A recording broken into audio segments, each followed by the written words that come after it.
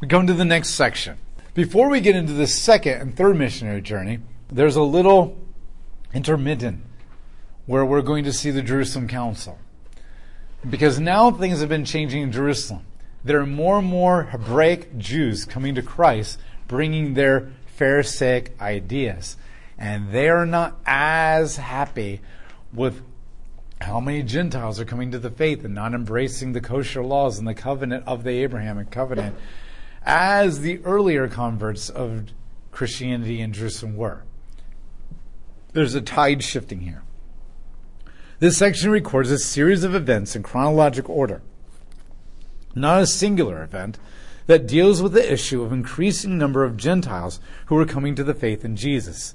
Now that the planned missionary work of the Gentiles had been undertaken, the Jerusalem church, always playing catch-up with Yahweh's plan, they always seem to be a few steps behind of what God is doing, had need of some major rethinking about what the church would be like and how it would go about its missionary work.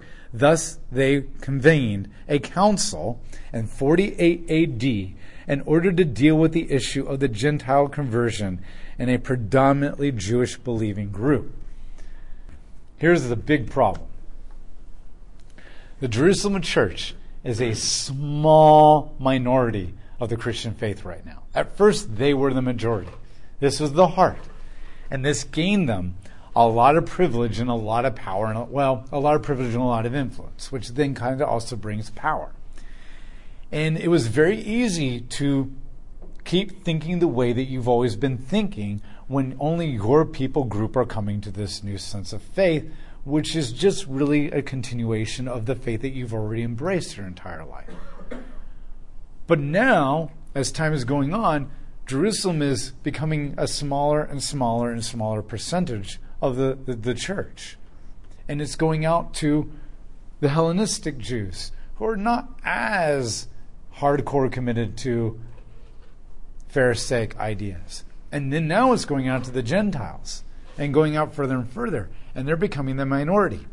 And so they're seeing what they think Christian identity looks like beginning to be watered down. And they're feeling threatened. Now, this is a legitimate evaluation.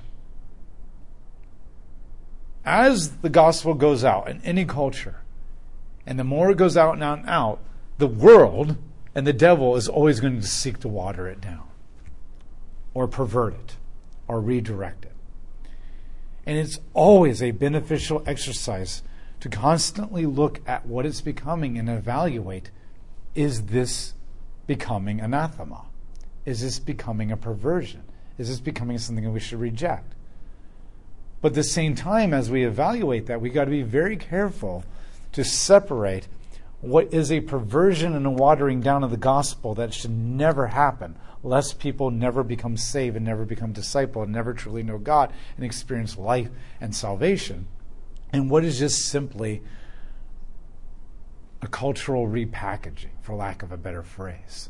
A different way of doing it and a different kind of a culture that we are not used to because it's way out there and we've never lived there, or it's further into the future and we came from a different past. And that's hard. That's hard. And that's why we have to be in the Spirit. Unfortunately, the Jerusalem church is believing the gospel is being watered down because they want to cram it into this temporary, tutoring, godly, beneficial Spirit of God thing, the law, but not what God intended it to be, always dominating Christianity or Judaism forever. And so they want to keep it that way. And they don't see what God is doing here, which means they don't really have a good understanding of their own scriptures. They don't have a good... This is the point that the book of Hebrews is making.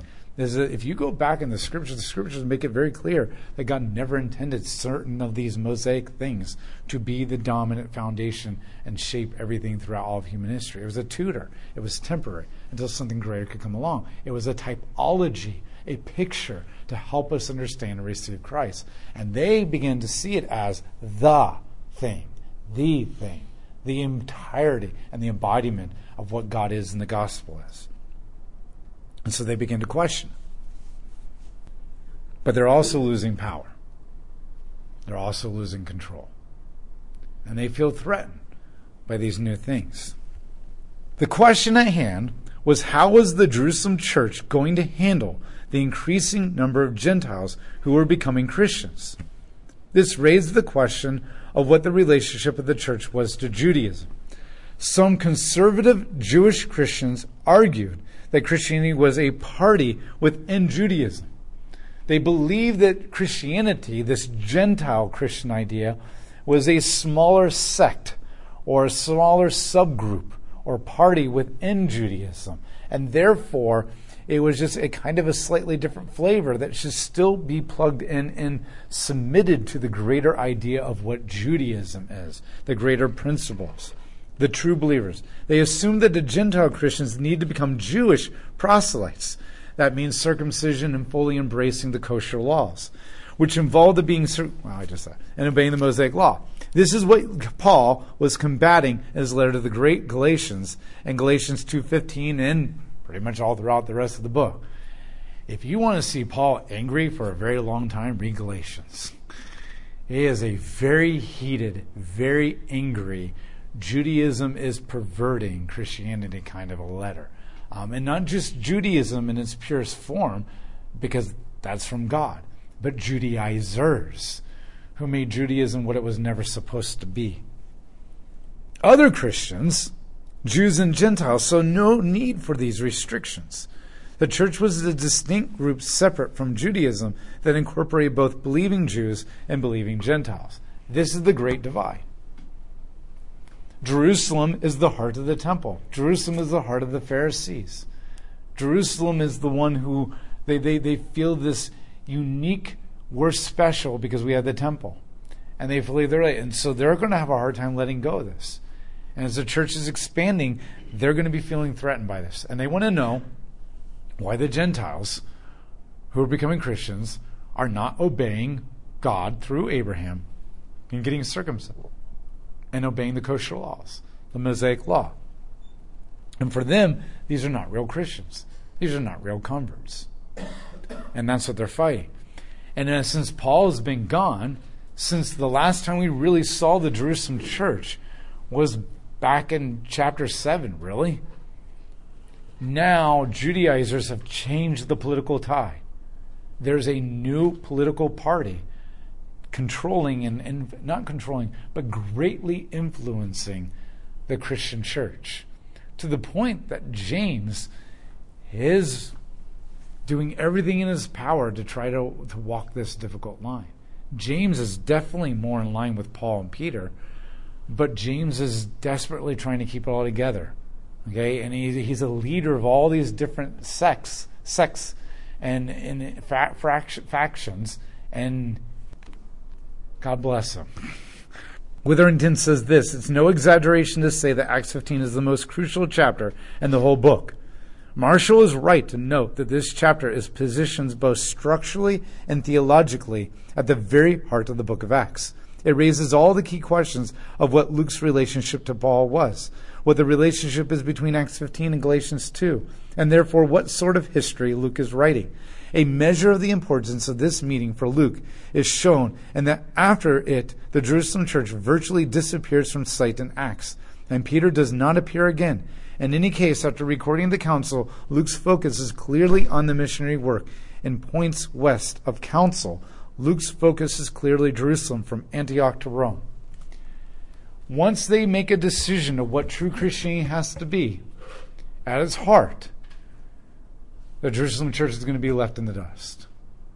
And I don't mean like left in the dust that God will not use them and not God won't do anything, but in the greater scheme of what God is doing in the world, it becomes a little place. Most of these people will not accept the ideas of what true Christianity should be for Jews and Gentiles coming together. And because of that rigidness, they will not be able to be used by God as powerfully as they had been. It's not that God doesn't want to use them, but when you become convinced and rigid in what you think this should be and how God should operate, it becomes hard for God to use you.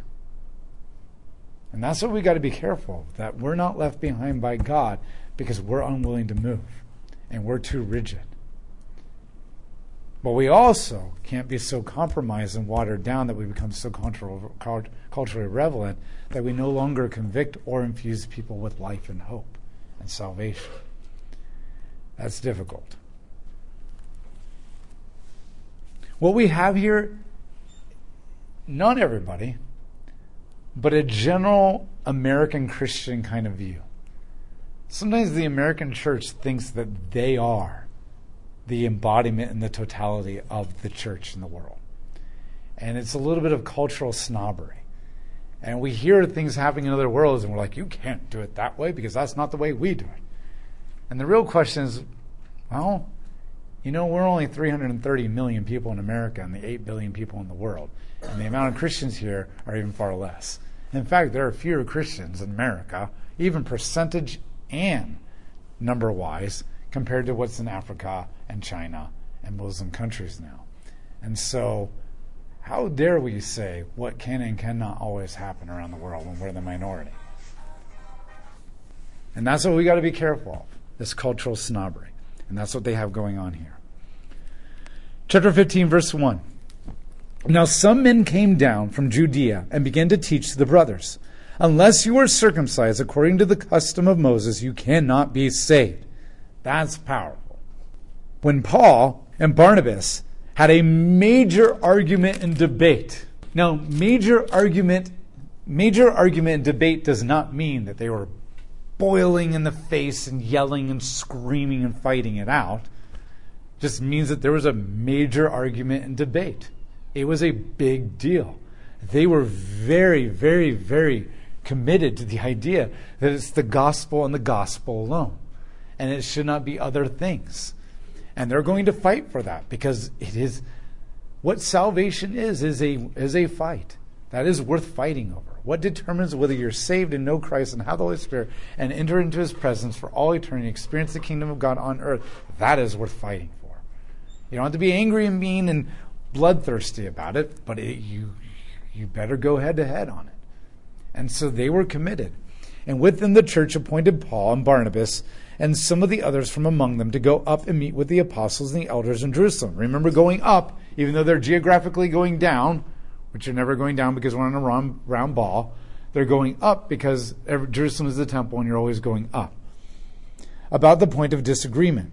So they were sent on their way by the church, and as they passed through both Phoenicia, which is in the southernmost part of the coast, and Samaria, they were relating at length the conversion of the Gentiles and bringing great joy to all the brothers. And when they arrived in Jerusalem, they were received by the church and the apostles and the elders, and they were reported all the things that God had done with them. But some from the religious party of the Pharisees who had believed stood up and said, it is necessary to circumcise the Gentiles to order them to observe the law of Moses. So there are Pharisees converting. And they've dedicated themselves in their entire lives to the law. To their credit, you can't blame them. It's very easy to say, and Paul will get really angry in Galatians, but that's also because he's been putting up with this for a very, very long time. And he's made all of his arguments, but they won't listen. But in the very, very, very beginning, right, you can't blame them. When you go back and read chapter 17 of Genesis, where God gives the sign for the Abrahamic covenant, He basically says, if you don't cut that part off of your genitalia, I will cut you off from the covenant, and you will be outside my blessings and my promises. That's a very powerful way of saying, you better do this. And there were no blessings. There was no salvation outside the Abrahamic covenant.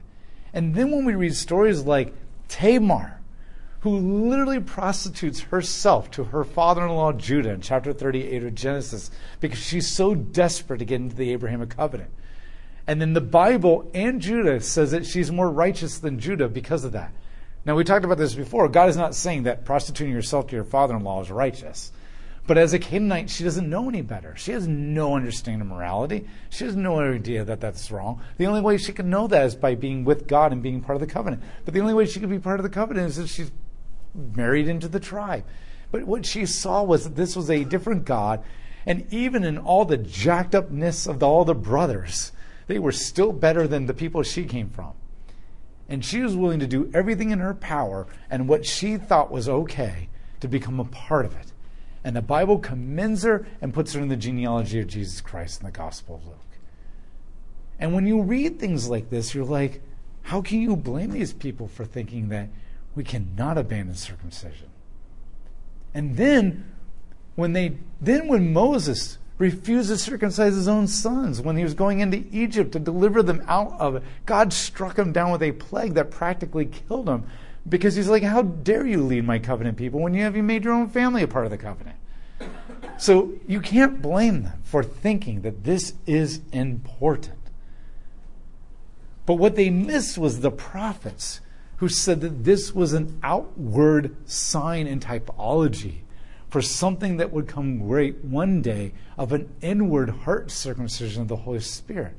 And that's what Paul and Peter are trying to help them. And as you take them year after year after year through the prophets and help them see that, and they still won't listen, well, then that's a little different. But in the beginning, you can't blame them. This has been a part of it. And then remember too, they went into exile because they didn't follow the Mosaic covenant.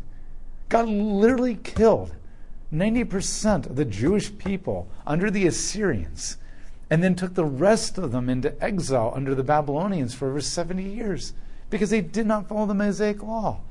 And when they came back, they said, we don't ever want that to happen again.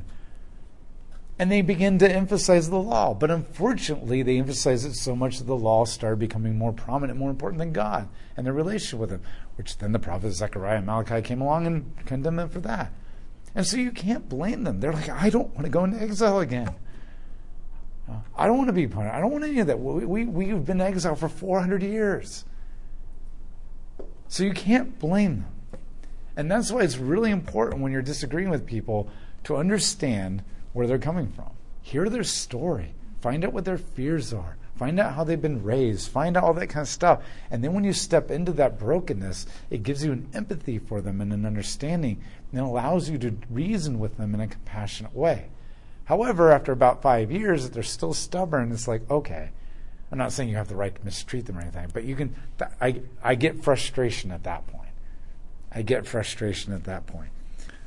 Even though you can't blame them for this, this ignores Deuteronomy chapter 16 and 36, where Moses literally says that this is to lead you to a circumcision of the heart, which can only be done through the Spirit. Jeremiah chapter 4 and verses 1 through 4, and Jeremiah chapter 9, verse 25 talks about God bringing into this kind of stuff. Romans 22, verse 28 talks about the indwelling of the Holy Spirit as being the replacement. Acts 10:44.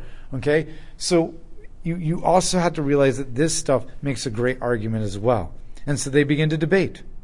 Verse 6, but the apostles and the elders met together to deliberate about the matter. And afterward there had been much debate. Peter stood up and said to them, brothers, you know that some time ago God chose me to preach to the Gentiles so that they would hear the message of the gospel and believe.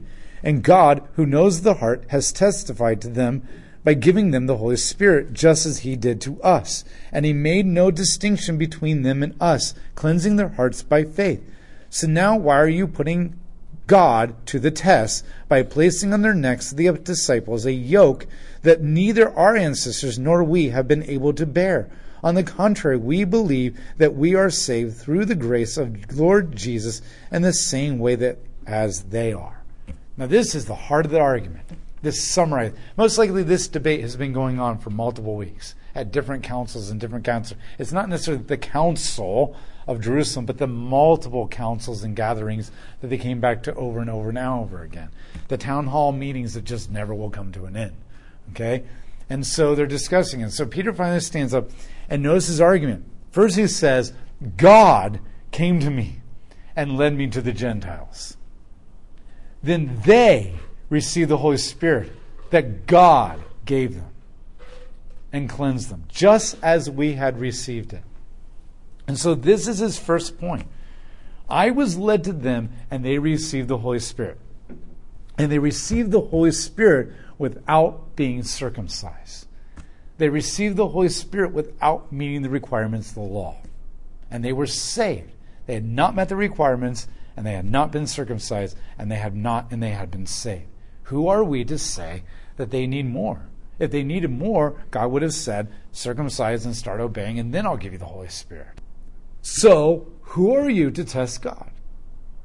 Who are you, in essence, in an indirect kind of way, to say, God, you're wrong? You can't give them the Holy Spirit. They have to be circumcised. And that's the implication. That's where they're testing God. They're questioning God's way of doing things and saying, God can't do this. God doesn't work this way. God has to do it through circumcision. They're putting God in the box. By placing on the neck of the disciples a yoke that neither we or they can handle. Listen, why did we end up in exile? Because we couldn't do it. For hundreds of years. We couldn't do it. Abraham couldn't do it when he had God actually with him. They couldn't do it when they were in Egypt. They couldn't do it when they were in the wilderness. They couldn't do it when they were in Israel. They couldn't do it when they were in exile. They couldn't do it when they came back to Israel. We couldn't do it. They couldn't do it. That's why we need Jesus. That's why we need Jesus. So why do you want to throw them back under the thing that Jesus saved us from? Why do you want to throw them back under the thing that we could never do and we ended up in exile and got punished and all this kind of stuff and waited for the Messiah and he didn't come as quickly as we thought he would come? Why do you want to do that? Really think about your theology and what you're arguing here. This is Peter's two major points. God led me to them and gave them the Spirit of God without having all this stuff. And two, we couldn't even do it. What makes you think that we're going to be able to do it now and that they're able to do it? That's why Jesus came. Who will save me from this wretched man that I am? Romans 7. Romans 8, we have been made alive in the Holy Spirit. That's the argument that Peter is making.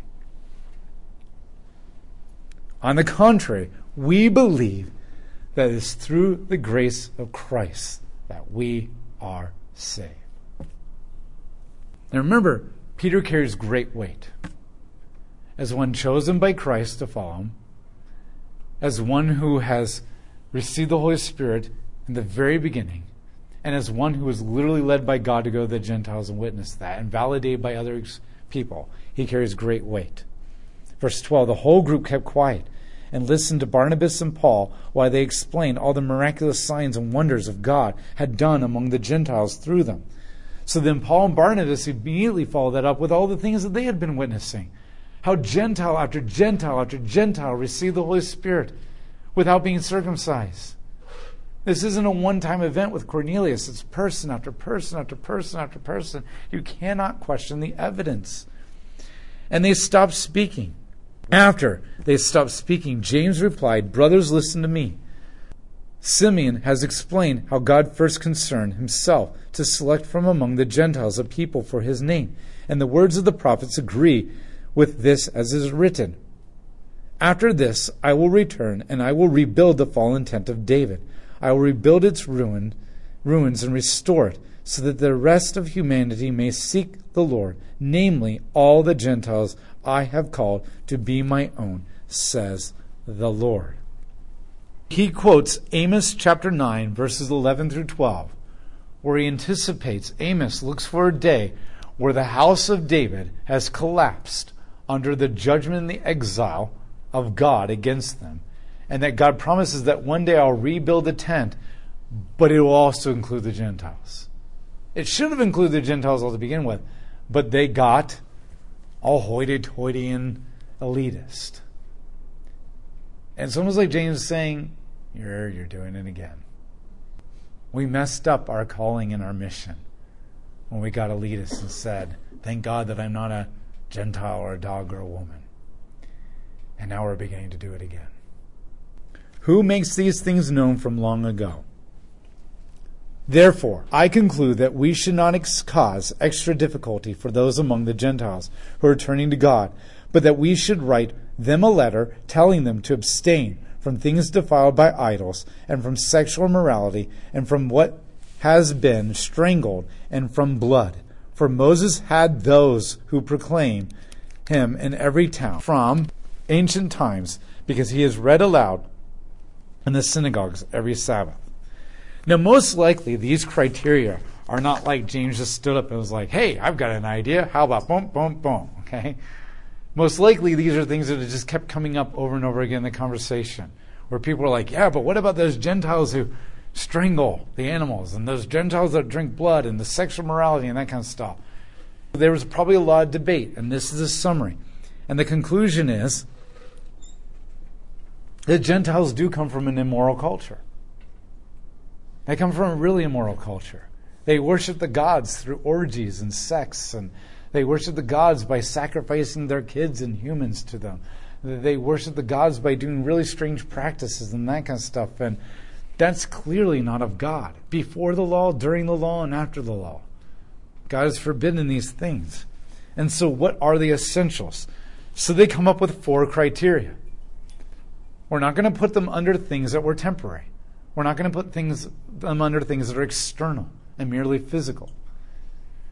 But there are some things. Now, listen, we could spend all day going through all the things like, yeah, you probably shouldn't steal, and yeah, you shouldn't plagiarize, and yeah, you shouldn't talk back to your parents, and yeah, you shouldn't slap your sister, right thing going on. What they're focusing on are 4 major things that they have seen continuously the Gentiles do in a religious way of worshiping the gods. It has become a part of their identity. It has become part of the religious thing. And just like Corinthians is arguing, different God, different practices with your God. Different God, different way of worshiping Him. Different God, different way of sacrificing. And so they have found 4 things that have become central and prominent to the way that the Gentiles worship their gods, and say that ultimately what this comes down to is love God and love your neighbor. And so what we're going to do is we're going to forbid those things, because this is not of God. This is not of God. The first thing they say is they are to avoid anything like rituals and food that were associated with idolatry, which might draw them back into the temples and idolatry that they had come from, and thus sin against the exclusivity of their worship of Yahweh. This is seen in 1 Corinthians chapter 10, 14 through 22. Paul is not saying, here's the difficulty. In one sense, Paul is going to argue that, yeah, big whoop, they're sacrificing meat to these idols. But it's just meat. The idols aren't real. It's not like the meat somehow gets transformed into some evil pagan thing that's going to corrupt you and make you like some demon thing. It's just meat. But in another sense, it's yeah, don't go doing that. Don't go in temple. Now, what Paul is dealing with is that really far removed argument of, when you're out in the market and you're at Kroger and you're buying this meat and you're like, you know what? I don't think Kroger is a bunch of Christians. I don't know how they killed this meat or this cow and how they butchered it up, and maybe they were saying a prayer to Allah while they were doing it, or they were saying a prayer to whatever, right? Maybe some guy had a little voodoo rattler in the background or something like that. And so maybe I shouldn't eat this meat because of what that guy was doing in the background. And it's no. Paul's that's not that big of a deal. Okay, but what Paul is saying is this. But you shouldn't be doing the rituals.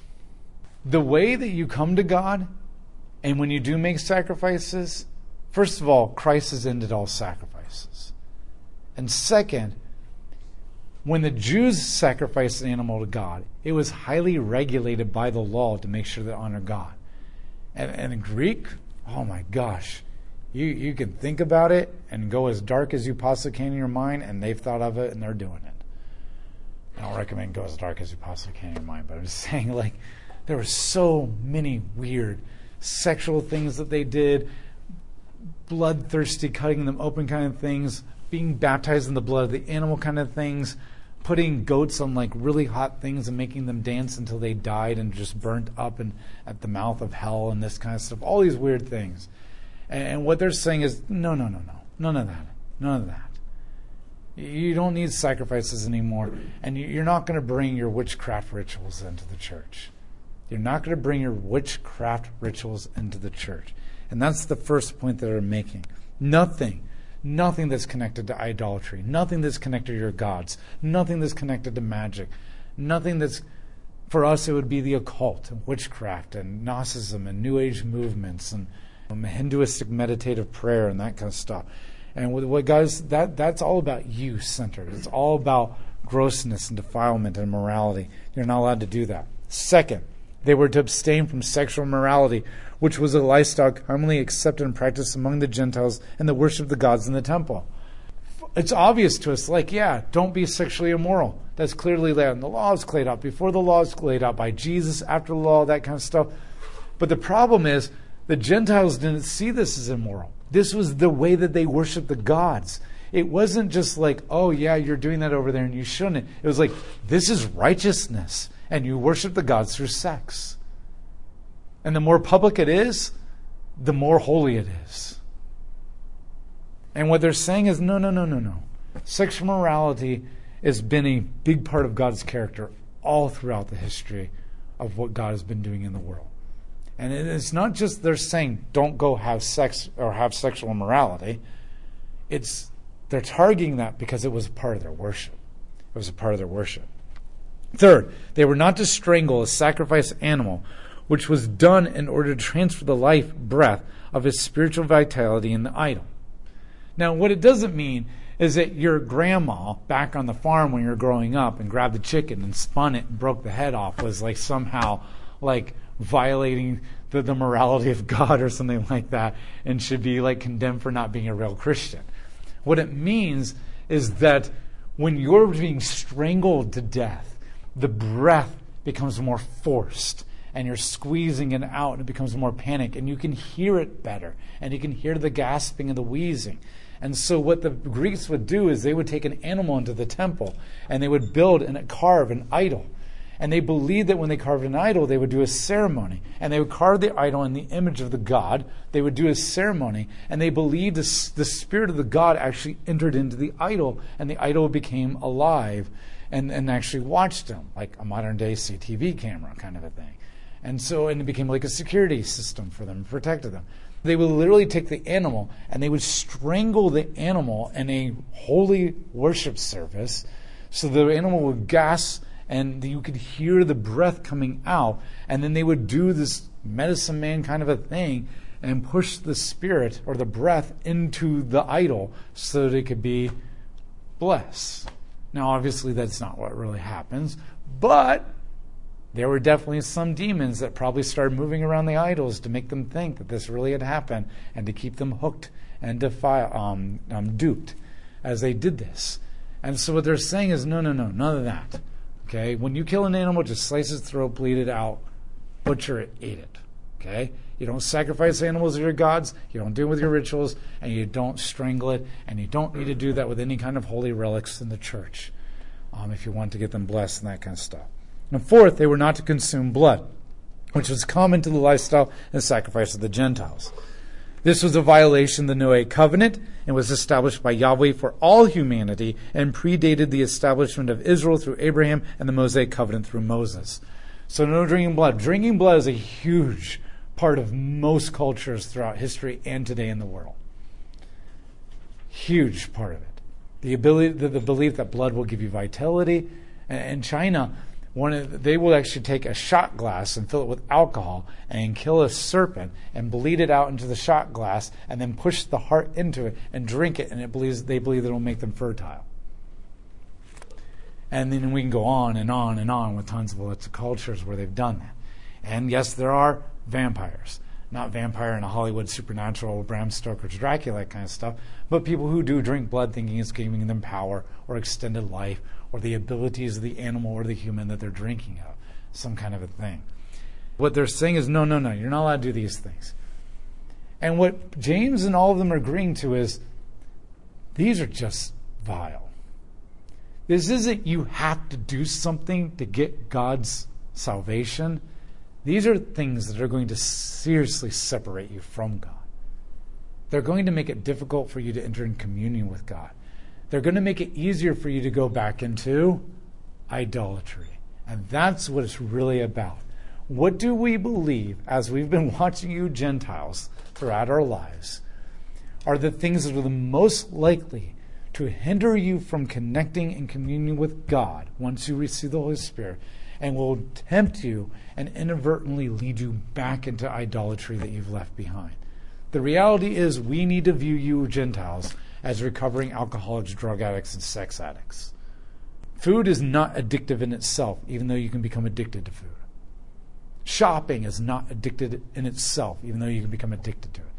But sex, drugs, alcohol, and technology in the palm of your hand are addictive in themselves. And they've actually done lots of studies where they found that that's actually addictive in itself in the same way that sex, drugs, and alcohol are. They're designed that way. And so what they're saying is these are addictive in itself. And so you're recovering. You have taken your paganism, mixed it with all these addictive things in themselves. And if you've ever spent time in Sex Anonymous or Alcohol Anonymous or drug recovery programs and that kind of stuff, and you got to do everything you can to not be led back in that. Not to be led back into that. And so this is what the church is really coming down to. It's not about regulations. It's not about legalism. It's not about criterias and hoops that you have to jump through. It's about these are the things that are going to lure you back into your idolatry and keep you from connecting to God. The things are specifically from your cultural past. Maybe they would be different. Well, they would be. Well, as America changes, maybe not. Maybe they'd be different in different cultures in different parts of the world. But this is them. And so they agree. Verse 22, then the apostles and the elders with the whole church decided to send men chosen from among them, Judas called Barsabas and Silas, leaders among the brothers, to Antioch with Paul and Barnabas, and they sent this letter with them. From the apostles and the elders, your brothers, to the Gentiles, brothers and sisters in Antioch, Syria, and Sicily, greetings. Since we have heard that some of you have gone out among us with no orders from us and have confused you, upsetting your minds by what they said, we have unanimously decided to choose men to send to you, along with our dear friends Barnabas and Paul, who have risked their lives for the name of the Lord Jesus Christ. We have learned that lots of people have left Jerusalem and gone to you and begin to make you think that you're not really saved after you accepted the gospel, received the Holy Spirit, because you have not been circumcised and you're not following kosher laws. On behalf of the church, and even though we're not personally guilty of that, we apologize. Therefore, we are sending Judas and Silas, who will tell you these things themselves in person. For it seemed best to the Holy Spirit and to us. We were led by the Holy Spirit. Remember, the main actor in this book is the Holy Spirit. To us, to not place any greater burden on you than these necessary rules. That you abstain from meat that has been sacrificed to idols, and from blood from which has been strangled, and from sexual immorality. And if you keep yourselves from doing these things, you will do well and fare well. We don't want to put a burden on you. Christ's burden is light, and his yoke is easy. We don't want to do that to you. So when they had were dismissed, they went down to Antioch, and after gathering the entire group together, they delivered the letter. When they read it out loud, the people rejoiced at its encouragement. Both Judas and Silas, who were prophets themselves, encouraged and strengthened the brothers with the long speech. And after they had spent some time together, they were sent off in peace by the brothers to those who had sent them. But Paul and Barnabas remained in Antioch, teaching and proclaiming, along with many others, the word of the Lord. The Gentiles were overjoyed. I mean, for them this made sense. And for them it was no longer a burden. And so everybody was overjoyed and everybody agreed. Longnecker says this, when one considers the situation of the Jerusalem church in AD 49, the decision reached by Jerusalem Christians must be considered one of the boldest and most magnanimous in the annals of the church history. While still attempting to minister exclusively to the nation, and the council refused to impede the progress of that other branch of the Christian mission whose every success meant further difficulty for them from within their own nation. This is a huge moment in Christianity because they had avoided making the gospel more than what it was. They avoided gospel plus works. They avoided putting the burden and the yoke back on everybody. So the Pharisees said okay to that? Very good question. So the question that was asked is, were the Christian Pharisees okay with this decision? Obviously, there was a great number of people who agreed this. Most likely there were a great number of Pharisees that agreed. Remember, we talked about this. The Pharisees are never portrayed bad in Luke. Even here, they're not portrayed bad or as enemies. They just had questions, and they were bothered by it. Yes, there seems to be, I think Luke would say, yeah, but a whole bunch of people were just like, no. However, as you continue to read Galatians, that comes much later, you realize there were a lot of people who were not okay with this. Does that mean that there was a big group of Pharisees and other people in the Christian church at this part in Jerusalem who were not okay with this and kind of stormed off and Luke didn't record it? Or they were largely okay with it, but there were a few that were not and they kind of went off in a huff and gathered a bigger following? Or that they were all okay with it, but as new Pharisees started coming in and being converted and other people, they weren't there for this big long debate, and there wasn't like any YouTube videos they could go back to and listen to the council and that kind of stuff. And so they didn't understand it, and they don't know. But it seems like there was a great sense of unanimity here, especially when James says it himself.